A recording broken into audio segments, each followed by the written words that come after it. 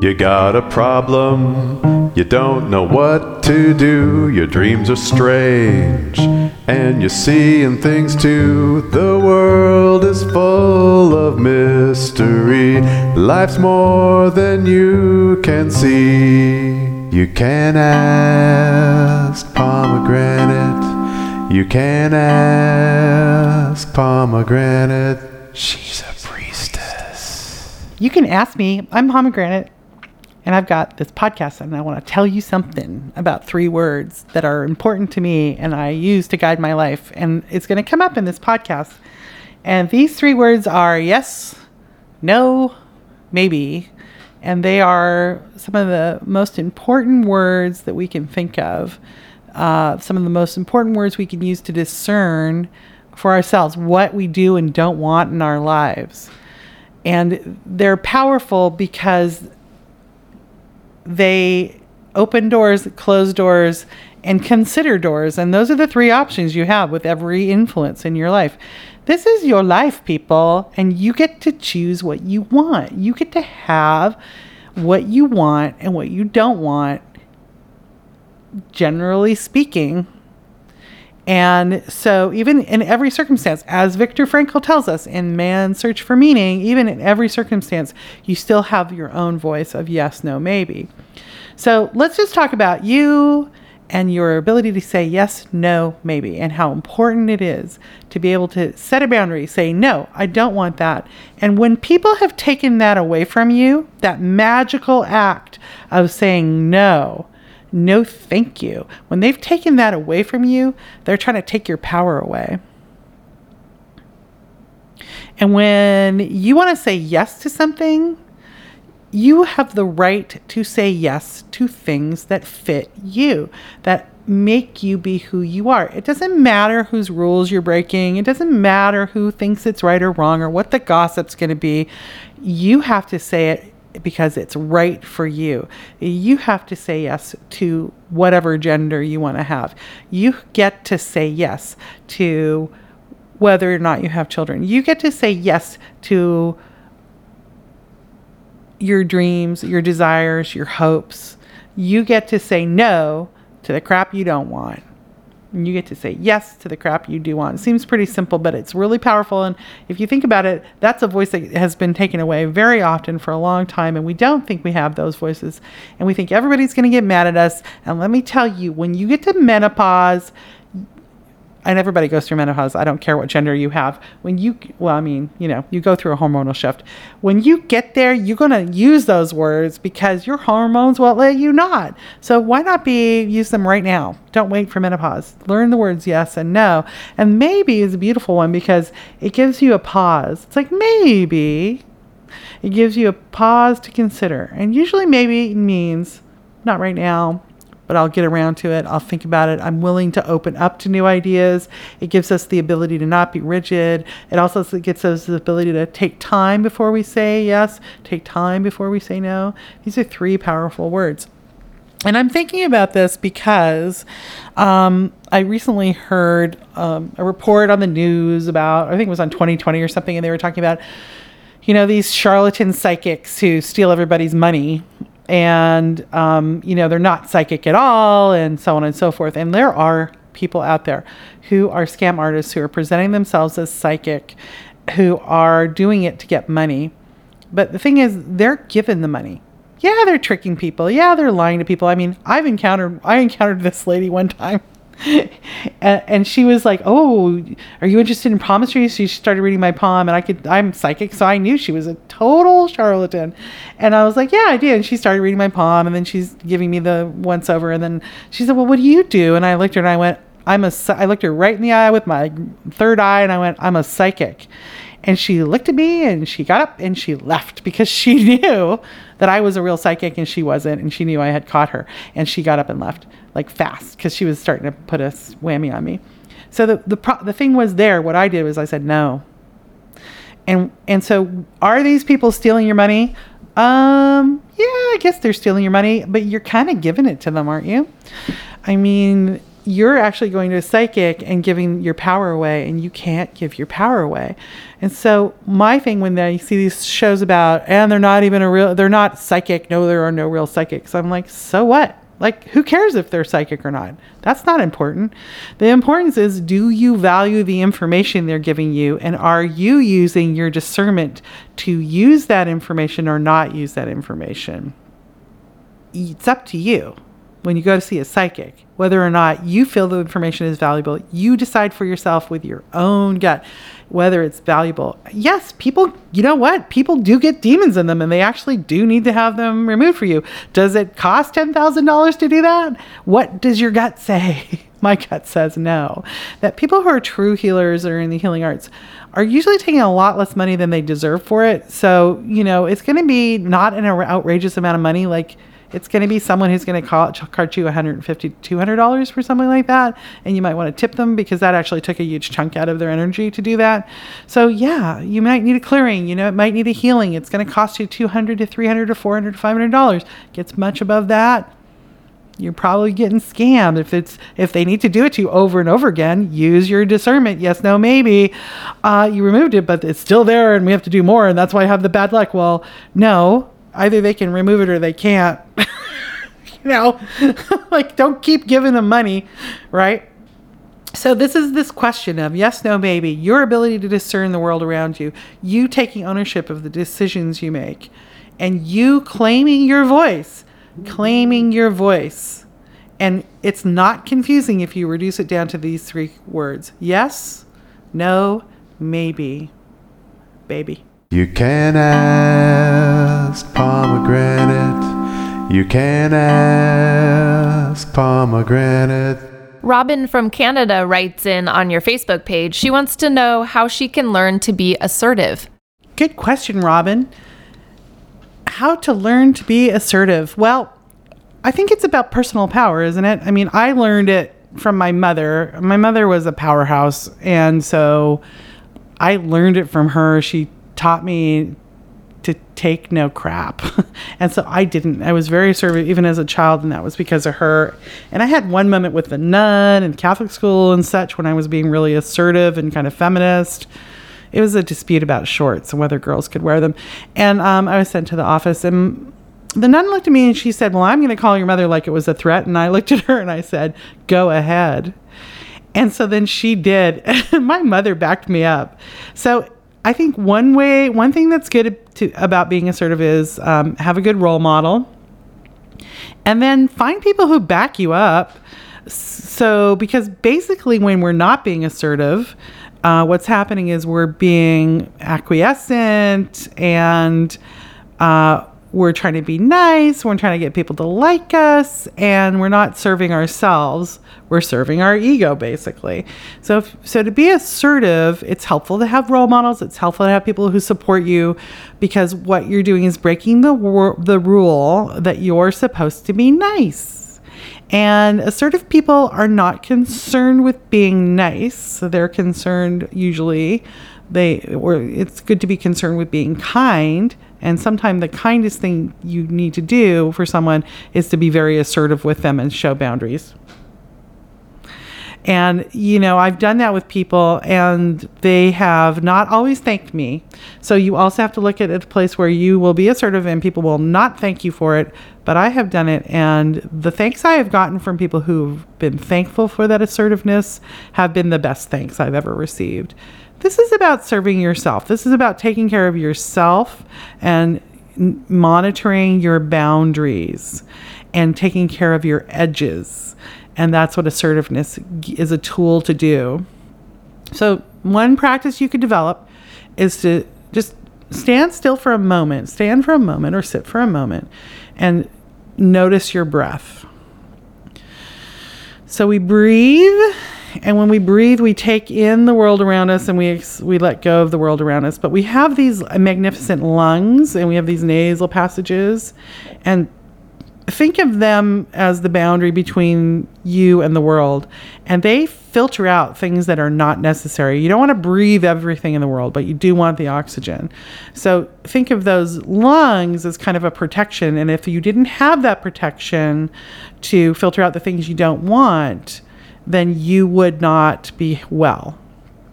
So we breathe in and the lungs filter out. The nose does not allow. The lungs do not allow. This whole respiratory system does not allow things that are not good. And if we expand this metaphor as you breathe to, I am allowed to ask for the things I want and to reject the things I don't want. I am allowed to be in a world where I choose the design of my life. And so allow that idea to surround you. And then I just want you to find the word no. And if you're a woman, I think you're a woman, you often are told you're not allowed to say no. And just find the word no and put that at the edge. You kind of want to say no at first energetically to things until you understand them better, right? So it's okay just to have an energy of no thank you. And we use our manners, no thank you. And just put that at your edge. If you're a person who's not very assertive, breathe and use the power of the boundary of your lungs to put it around you and imagine it surrounding you and just be like, no thank you. Or let me see. That's a softer way to do the same thing, which is let me see. Or I'll let you know later. And these are words you can use with people with, or as Miss Manners teaches us, oh, sorry, I couldn't possibly. Or she often just says, no, thank you. And just put those words around you ready to use because you are allowed to say, no, thank you. I couldn't possibly. Let me see. I'll let you know. And that just gives you long enough to decide if you want that influence or not. And then we go to the gut, and the gut says yes, no, maybe. And when we go to the gut, and the gut says maybe or no, they both mean no. So we only proceed with a yes. And that's a practice to help you learn to be more assertive. Thank you. 520-222-9922.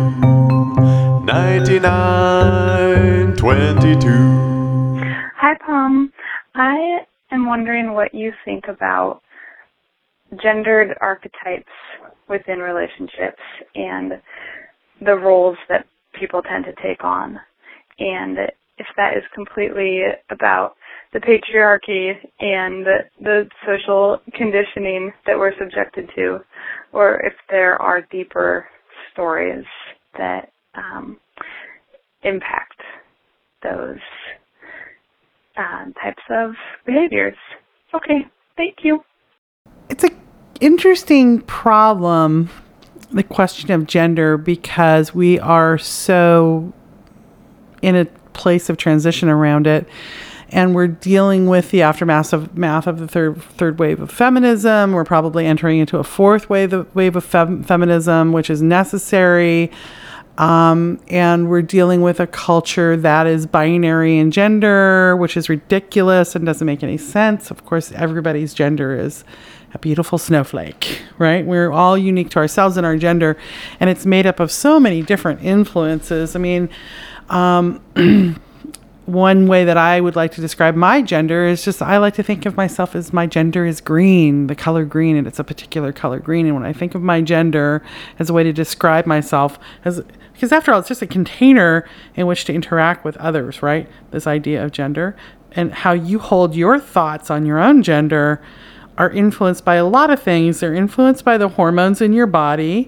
They're influenced by the shape of your genitalia. That, I think, is the least important one. The hormones definitely are influential in gender. They're influenced by your idea of what it is to be a woman, a man, a transgender, drag queen. I don't know whatever one you're identifying with, but it's however you think about that. And I think that's more the question you're asking, which is, what do we do about the way I think about my gender and other people think about my gender? Gender is a thing that you define for yourself. And I think we're starting to see seeds where small children are being raised with the humans around them being curious about how will this gender develop. It'll be really interesting.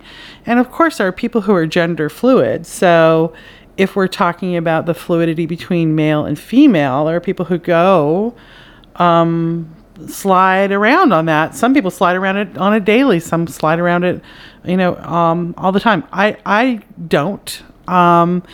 I tend to present and experience myself as high woman in a high feminine way, a lot of estrogen.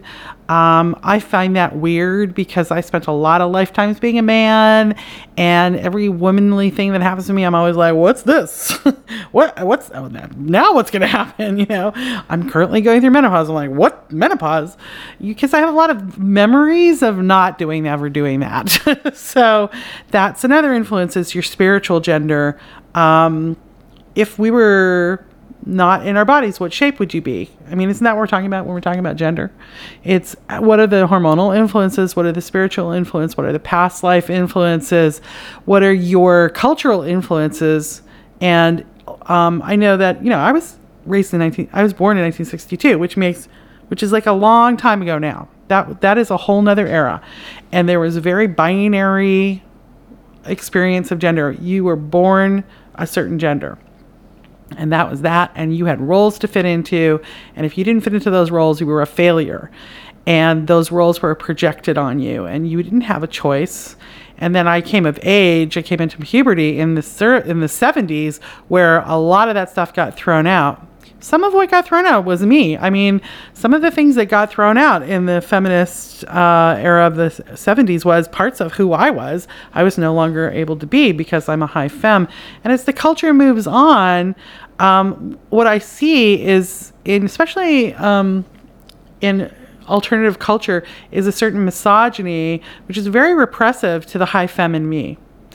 And it's like, I don't even identify with this femaleness of me. I just see it as what I'm given. It's like, here's the body, here's the hormonal effects, and here's your desire. Oh, that all falls into high femme. That's what I'm given. Let me do that. But no, that's no longer valuable. So I just want to make room.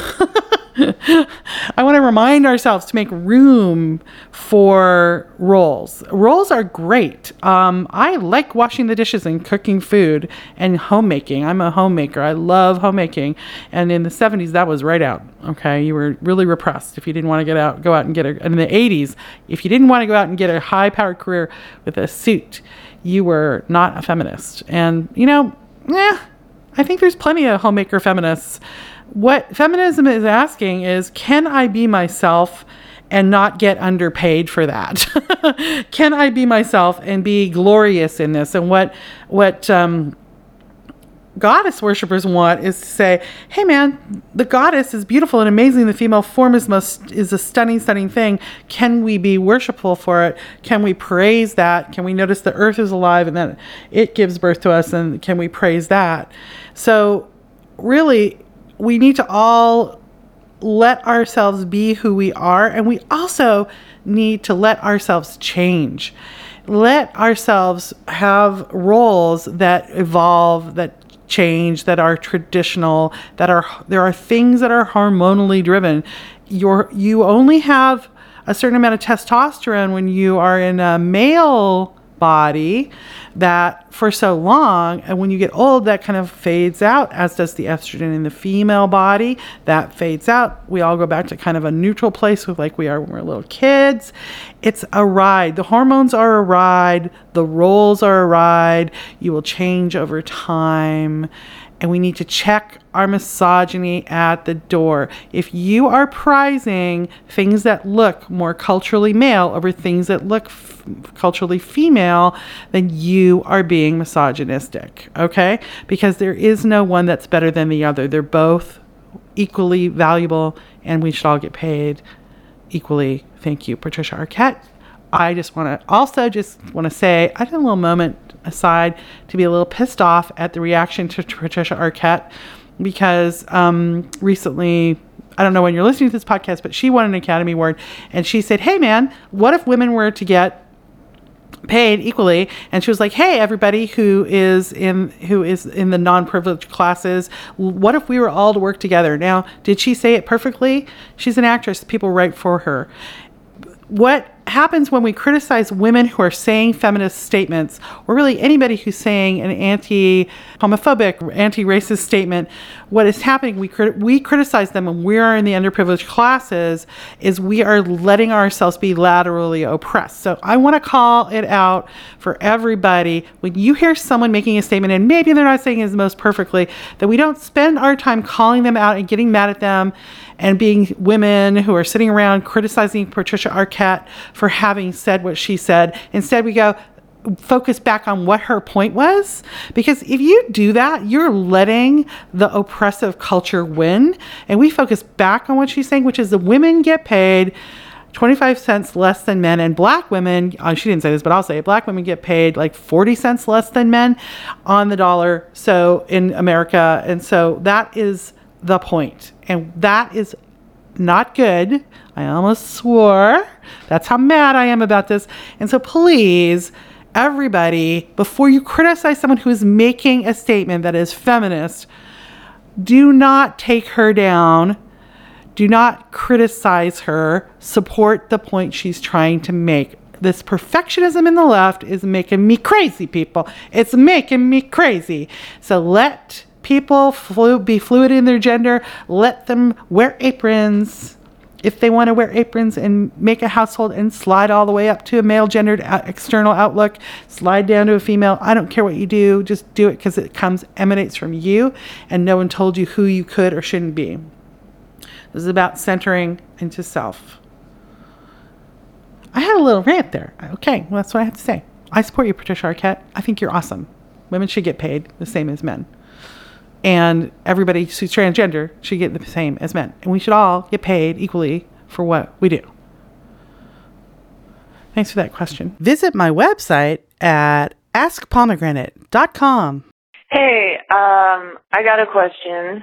I was wondering, what happens when you are put in a position where you have to be in a kind of hostile environment where, say, for example, you're staying in a major resort with family, and it's really hard to keep up protection and keep your safe space, and you're under constant, seemingly, attack from family, as well as being around massive amounts of human beings that,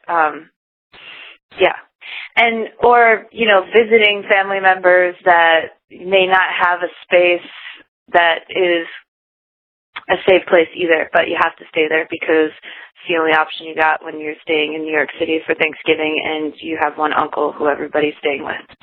Okay.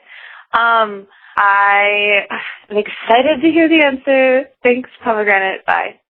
Oh, family. Oh, it's hard for all of us. I mean, family is difficult. If your family's super, super toxic, then it's really difficult. Is there a way, if your family is really, really toxic, is there a way you could give yourself permission to not expose yourself to it? That's one question you have to ask yourself. Now, cutting your parents out of your life is a thing that sometimes we have to do. It's a lot of work to keep your parents out of your life. If they are people you would not allow your 4-year-old child to be around for 2 hours, if you're like, I would never allow my child to be alone with those people for 2 hours, that's sort of my criteria for why would you put yourself in that position? If you can't let your 4-year-old child sit with these people for 2 hours, why would you put yourself in that position? That seems like a very harsh environment. So that's when I started thinking, is there any way we can remove these people from your life? And there's a lot of deal breakers, like people who are actively using alcohol or drugs, people who have agreed to physical or sexual child abuse, who have seen it and allowed it to happen, or who have done it. If they've done that themselves, they're right out. That's a no-go right there. So those are some criteria I would use. People who are verbally abusive, and when told, if you don't stop this, I won't be around you anymore, and they continue to be verbally abusive, I don't know that I would spend any time with them. That's really questionable for me. I might be willing to cut you out of my life. there's a generational shift happening around parents where when I grew up, if you had parents, you were obliged to hang out with them whenever because they were your parents, no matter how they treated you. My parents were not terrible, so I was able to hang out with them. That question didn't come up, but you were required to. Now, what's happening is children are growing up and realizing they don't have to spend time with people who are abusive. Like, relationships can get broken through behavior. Relationships are made out of porcelain. And if we all treated our relationships like they were delicate, beautiful porcelain, it would be much better. And just because you gave birth to me doesn't mean I have to spend time with you if you are abusive to me to the point where I can't tolerate it, where it hurts me. Every time I see you, I leave injured. That's when I'm going to start to wonder why I'm spending time with you. So then what we have to do is work on trying to educate our parents to stop doing that thing that is injurious. And then as a parent, listen to me, parents, when your child comes to you and says, I don't want to be around you because every time I see you, you're drunk. That means you got to go to rehab, people. That means you got to go to 12 steps. You got to get sober. Your child is telling you. They are wise in telling you. If they're saying, don't talk to me that way, or I won't spend time with you, stop talking to them that way. You don't get to injure your child and expect to have a relationship anymore. You actually have to be a reasonable person to your child. I'm not saying you got to spend all your time praising children, because frankly, that's the pendulum has swung the other way. I was in the park the other day, and I was with my grandperson, and literally 3 strange parental people who didn't know Thomas complimented him because he was standing there. Like, we got to stop that too. That's a little crazy. But if you can't avoid, if your family is so toxic that you can't tolerate them, I suggest you don't tolerate them and you get the hell away from them. So that's, if it takes that much energy to protect yourself when you're around them, maybe you shouldn't be around them. Maybe you should not be around them. You certainly should not allow your children to be around them. Okay? You get to say no. Let's cast our mind back to being more assertive and breaking the rules and not being nice and being kind by saying, your behavior is outrageous. I will no longer tolerate it. That's actually a really kind thing to say to someone who's abusive. It's very kind. It's not nice, but it's kind and it's assertive. So I would encourage you to do that. Now, let's just say it's the average family like most of us have, and we can tolerate them. But we are all carrying our ancestral wounds and acting them out randomly, and then other times having a great time and so on. And you're just dealing with the regular kind of my family drives me crazy thing. That feeling of my family drives me crazy is you attempting to be different from them. It's called differentiation, and it's one of the most important part of child rearing, and it is very little used, shall we say. You should use it more often, because your child needs to understand that they are not you, that they are different from you, and your job is to help them understand those differences and support them in it, and then make them go out of your house and be successful in the world by go along and have your life. So what happens when we get around our family is we get in a position where we feel the pressure to not be different, and we try to sort of fit in, and we try to fix, and we try to get people to like us, and we try to calm things down, and we try to make sure things don't blow up, or we try to make the incredibly horrible repression not completely make us feel like we're going to die. And so we tend to fall back into roles of usually the age that you were kind of injured inside that system. So you'll probably, for me, I usually fall back to a 14-year-old is when I was having the hardest time in my family. Probably everybody did at 14. And I tend to sort of act like a 14-year-old, or my initial response to everything is to be a 14-year-old. So what I suggest is you notice that if you're drawn to your family and you find that you're reactive at the particular emotional level, that's where you incurred an injury that you need to still heal. So I encourage you to look at that particular injury. And I was the little one. My sisters don't listen to this podcast, but one of my kind of adopted sisters does. So don't tell them I'm talking about this. Okay, so when I was the little one, and so I was sort of like, you are 4 or 5 years younger than us. You're not really capable. And so when I feel upset when I'm around my sisters, it's usually like, they don't think I'm capable. I'm really capable. And I find myself saying like, I'm 50 years old. I can make a dinner, like standing up for my ability to make dinner, like whatever, right? It's just my injury.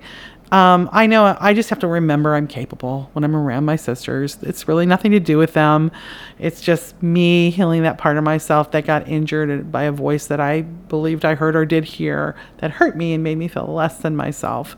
And so I need to be able to be capable and differentiate from the idea that I'm the dumb young one or I'm the incapable young one, right? So just look for that injury. So having said that, now, here's what I say. If you're going to be around your family and they're hostile and the energy you're in is hostile and you don't like it and you're still going to do it, then do yourself a favor and take some jewelry and bless it with some really powerful self-love and remove, repellent energy that repels weird stuff, and make sure you put that thing on and wear it the whole time you're there. And you just charge that necklace with your intention of what you want the trip to be like and how you're going to accomplish that and how you're going to maintain your boundaries and how you're going to have a nice time and how, hey man, it's New York City. There's lots of places to go. And how you're not tied and how you are different and how you're not tied to that past. And you charge that piece of jewelry. It's a ring or a necklace or a pin, and you wear it. You wear it all the time and you don't take it off. Except for maybe to clear it and put it back on again, recharge it and put it back on again, right? They push our buttons, and that's not always a bad thing. Getting your buttons pushed can often be, this is what I need to heal. That's if they're tolerable, but if they're not tolerable, don't go. Send a letter. And if you don't go, you'll be like, I really missed it. Then you'll go, and then you'll say, this is horrible. And at some point you'll decide which one. Where does it tip? Does it tip, I missed them, or does it tip, this is horrible? And that's where you find it. And give yourself permission to be different. Be you, regardless of what is going on around you. Let people be in their own holograms and don't step into their hologram of you, their decision who you are. Decide who you are before you re-enter that zone and hold on to that. The more you do that, the more you practice that, the better you'll get. And you know what? It's really funny. You start having a good time. It's like amazing. So that's what I'm going to recommend to you. And also, why don't you be the travel agent for your family and decide where you're going if you don't like going to those hotels, because you don't like them, I can tell. And just take charge, do the work and make it happen. If you're really into your family and you don't like where they go, make a decision about where to go and take charge of that.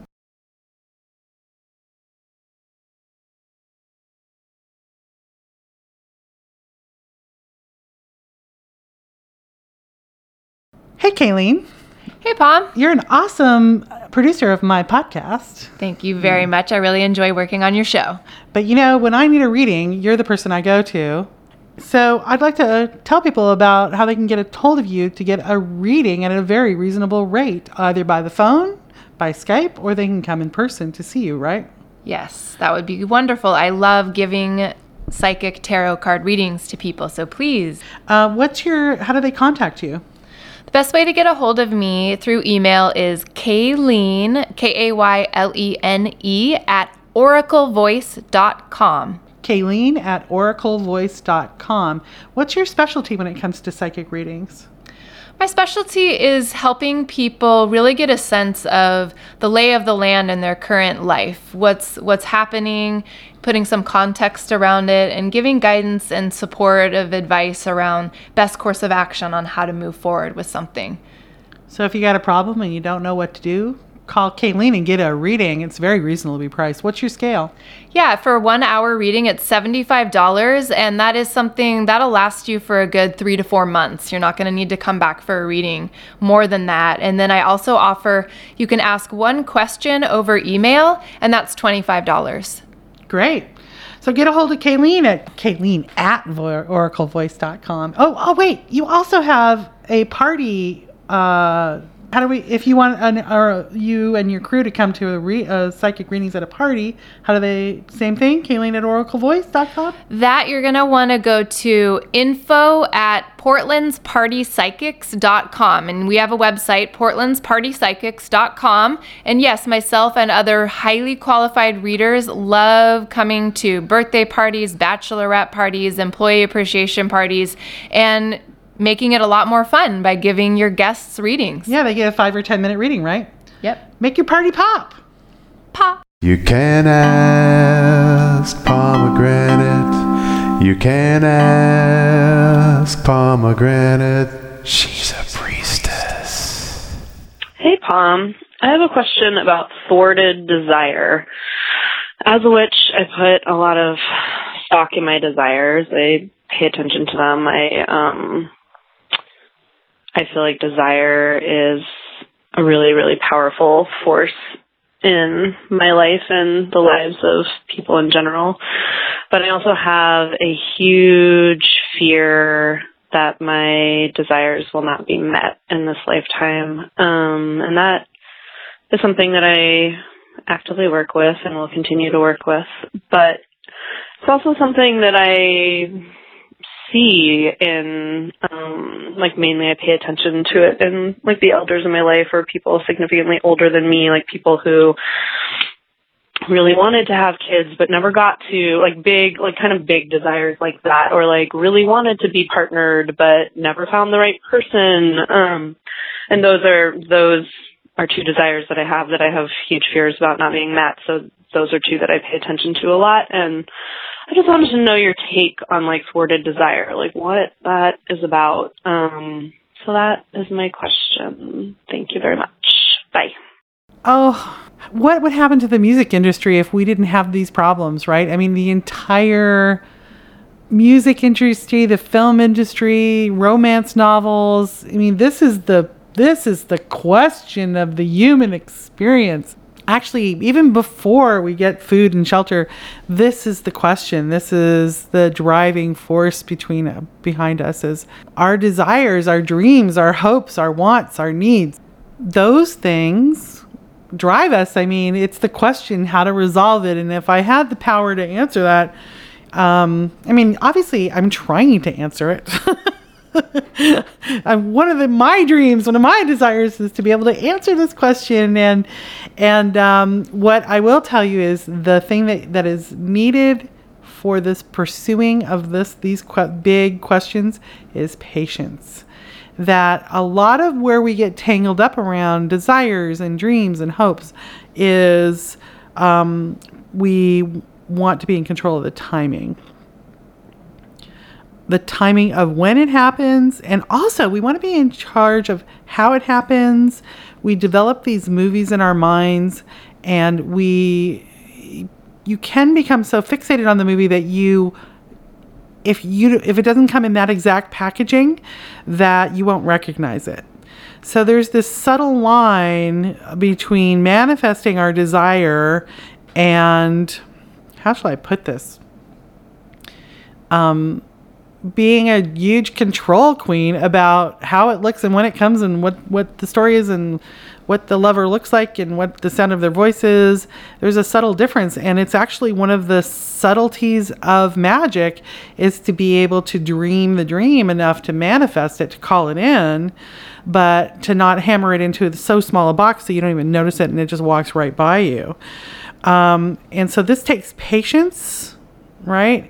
And it also takes a certain amount of surrender. Ironically, the thing that is often needed when calling into manifestation the thing you want is the willingness, the intention. So the intention is just, I intend to have. So it's a subtle art, is what I'm trying to say. So one of the things that can help is considering timing, considering the subtleties of it, but also differentiating between, and this is not easy to do. I mean, there's a book by Barbara Sher I might have recommended to you folks before.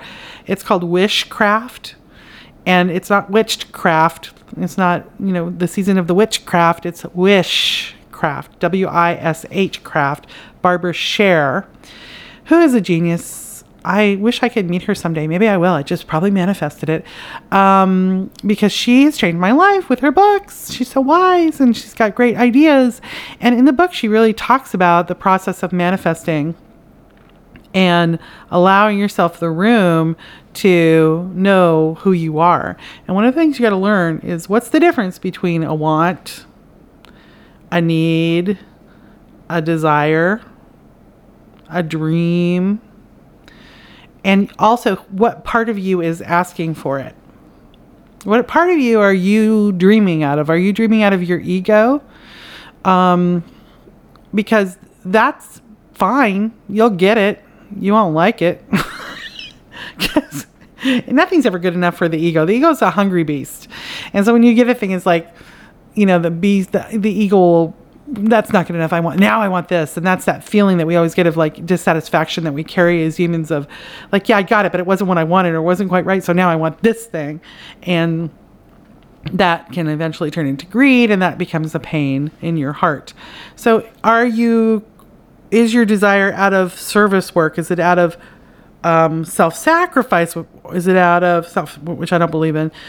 Usually self-sacrifice is a kind of ego-driven thing.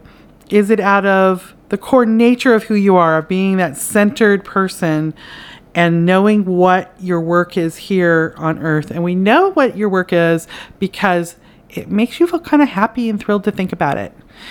And this is a little simplistic, but it's actually a useful practice, which is doing only what kind of makes you happy in any given moment. So if it's time to clean the toilet, you'll know because you'll be like, I'm going to clean the toilet. And if it's not time, you'll know because you're like, I don't want to clean that toilet. And I just want to, just even with housework, you can try this. Try just doing what you kind of feel like doing. It means your house will get messy for a while, but it'll also get clean. It's just a simple way to practice this thing of being in alignment with your timing, in alignment with your true nature, because it's difficult to get in alignment and it takes a spiritual practice. One really powerful spiritual practice you can use is the 12 steps.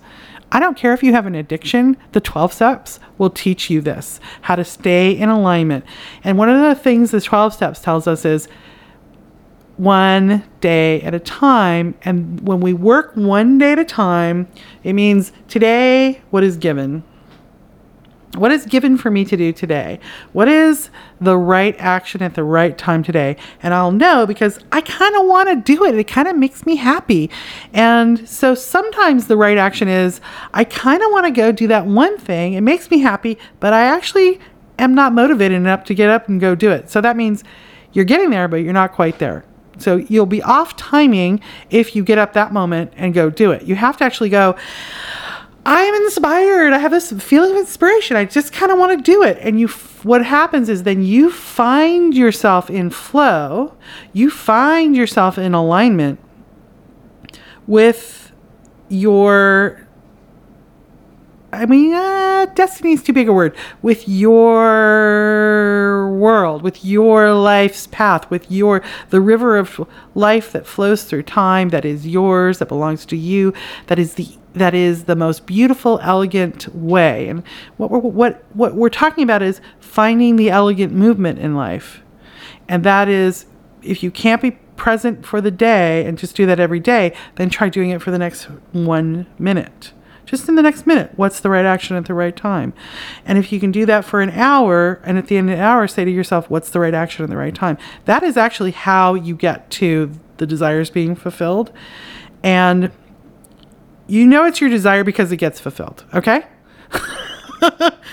When you are taking the right action at the right time, when you are paying close attention to the flow and stepping into that that feeling of you're being challenged enough and things are moving and and the world is opening up for you and the doors are opening up for you, or as my friend, an artist whose work is going really well right now, said, it's like being carried on a chair.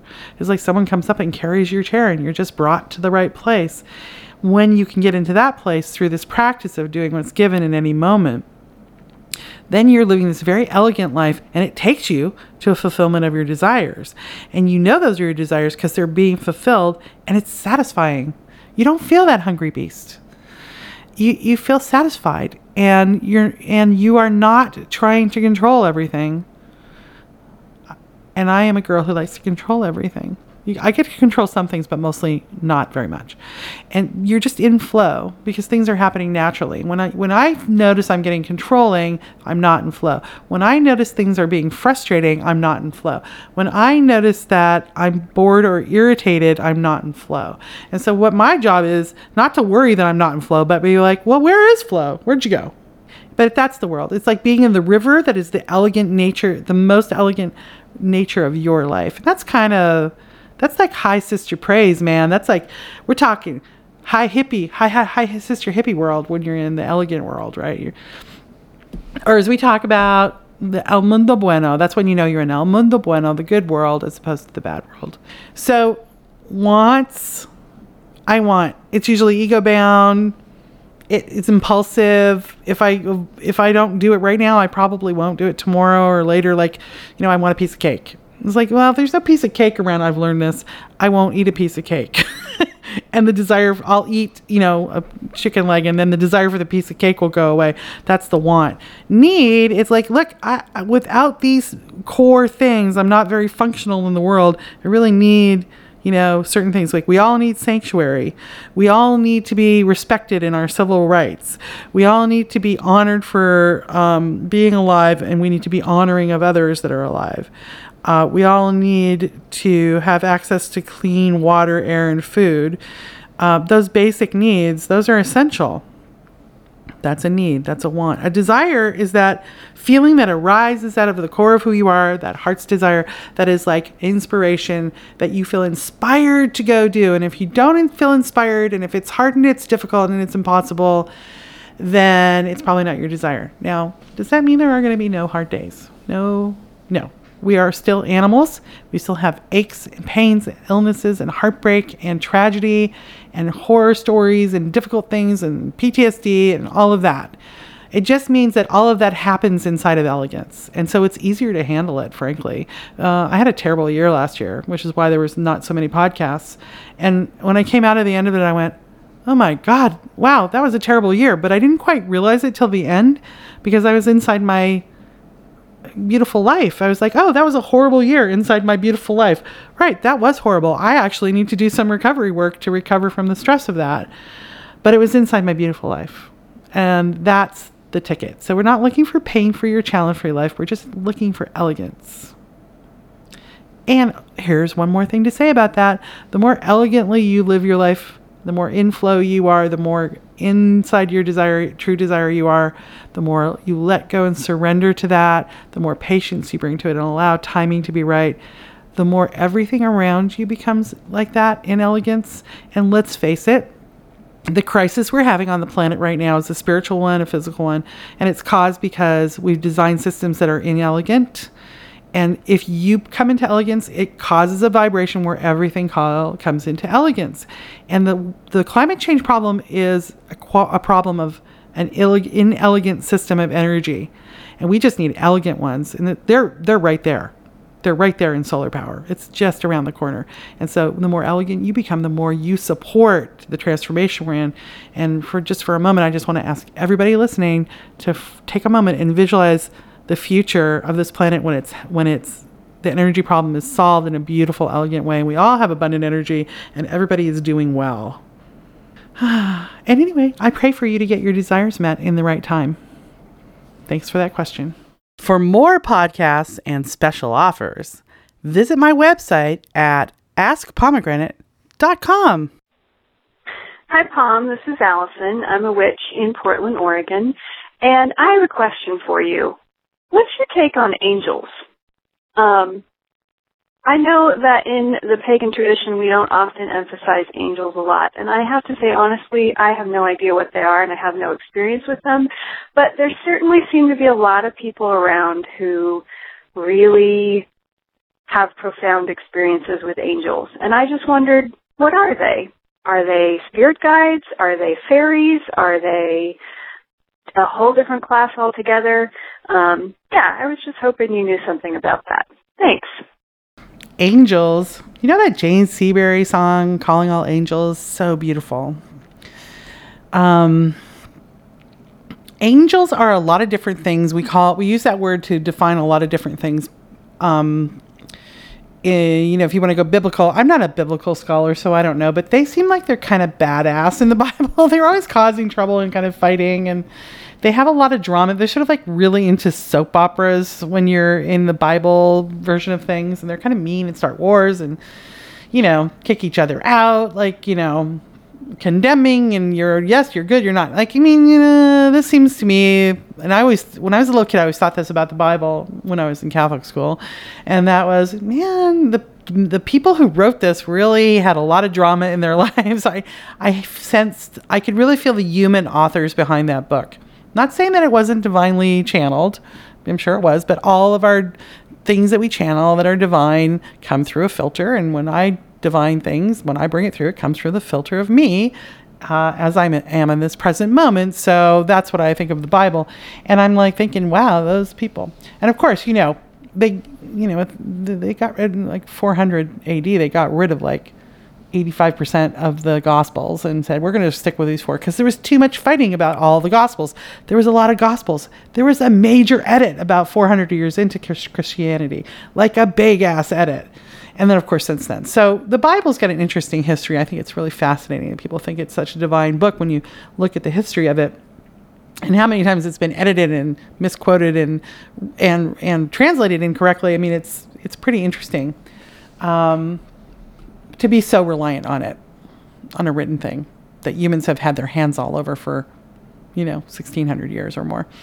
So there's those angels. My experience of angels are multiple. There's a lot of different ways.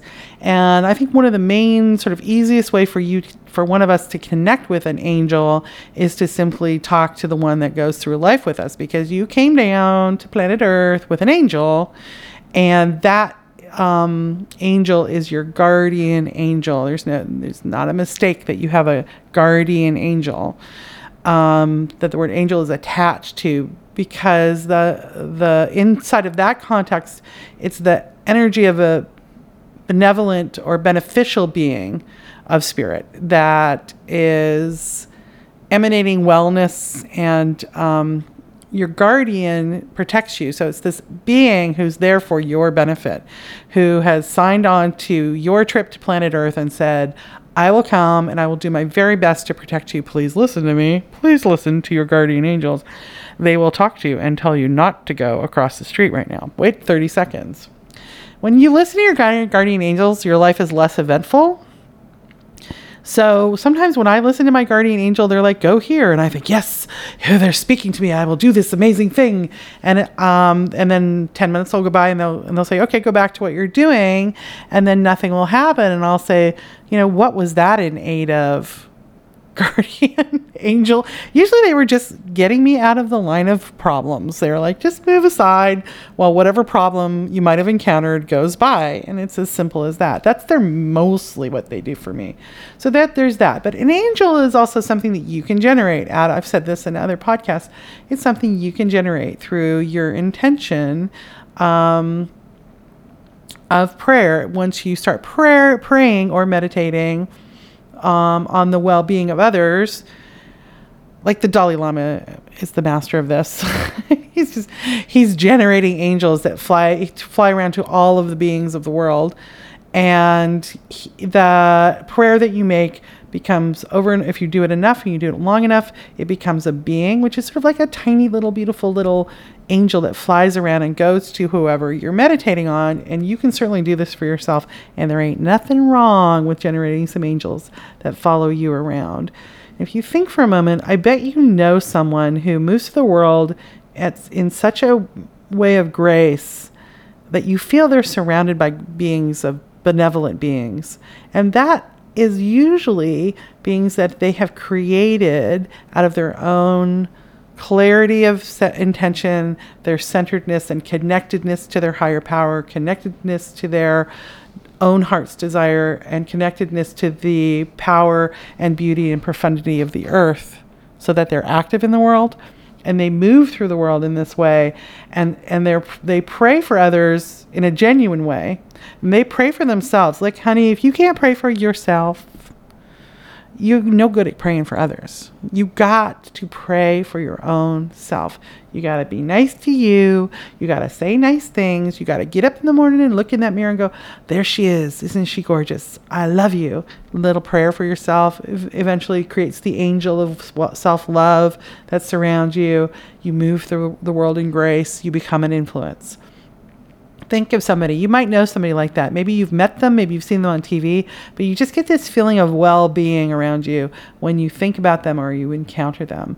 And that is someone who is generating these little tiny human-born angels that are flying away from them to go and nurture others and also nurturing themselves, because every time we generate an energy, it comes back to us at least 3 times as powerfully as we sent it out. This is a law of the craft. Whatever you send out comes back to you 3 times over. So that's another kind of angel. And then there are actually my encounters of my journeys to the spiritual realms, which is me sitting in my living room and looking around. The spiritual realm is right here, right now. I have encountered angels. And they're kind of like, okay, here, let me describe to you what I experienced. They're kind of like this very celestial realm energy. So it's all kind of blue and white and shiny, and sort of what they talk about when you die and you go and you see people say, the being of white light. They're kind of like that. They're so shiny and they envelop you and they bring peace. And so you may have encountered one of these in a moment when you suddenly had a feeling of peace that was unexpected and that made you feel completely right in all ways. And another way to describe that is a moment of grace. And yet, you have to include the experience of fierceness, because if you don't get the grace without the fierceness, we're not talking about angels, because angels are fierce, honey, and they are here to frickin' heal, and they will heal you, and you will wonder, whoa, that was fierce, but I got healed. So one example of this is like that moment of revelation when you realize, I really did something wrong really badly, but it's okay. I will be forgiven. And that is the moment of grace. And that's when you know you're encountering an angel, because it's that fierce moment of owning your crap and letting it be okay and knowing you can heal that. That if you've had that experience, you've encountered an angel. And then there's another way to think about angels, which is that being. So imagine when you're not in the human realm, you're in the spiritual realm, because there's freedom to do whatever the hell you want, whenever the hell you want. You have decided to be a mermaid, or you've decided that you're a unicorn, or you live with the silkies, or you live with the dragons, you are a dragon. You might also be an angel. And so there are human beings who are on the earth who are angels, and yet they are walking around being just humans. So they're humans angels having the human experience, and they are walking through the world just being a human, and there's nothing really super special about them unless they activate it. And usually you'll be a little afraid of them when you're around them, just because of the feeling of awe when they're activating it. Just the feeling of awe you get of like, this is a fierce, amazing, huge, gigantic creature. That's a little scary. Because they're going to change you somehow. You're going to change your life, and you won't even know how they're doing it. And then they put it away, and they're back to being, Sarah on the corner, who smokes cigarettes. I mean, it could be a homeless woman. It could be anybody. So that's my encounters with angels. And then there's the archetype angels that we deal with, like Gabriel, who calls your soul to arise and come unto you. And when you've got those really big angels that come up, those ones are really calling certain aspects of you forward. And you can find those in the tarot quite a bit. There's a lot of angels in the tarot. There's Lucifer, and there's Ariel, and there's Gabriel. And so those are kind of the big archetypes that hold a certain patterning, angels are cool. I like angels. Yeah, I like them. I work with them if I can, if I get blessed enough to do it. Thanks for that question. Well, that's another podcast wrapped up. Thanks for your questions, and I hope you have a very assertive day.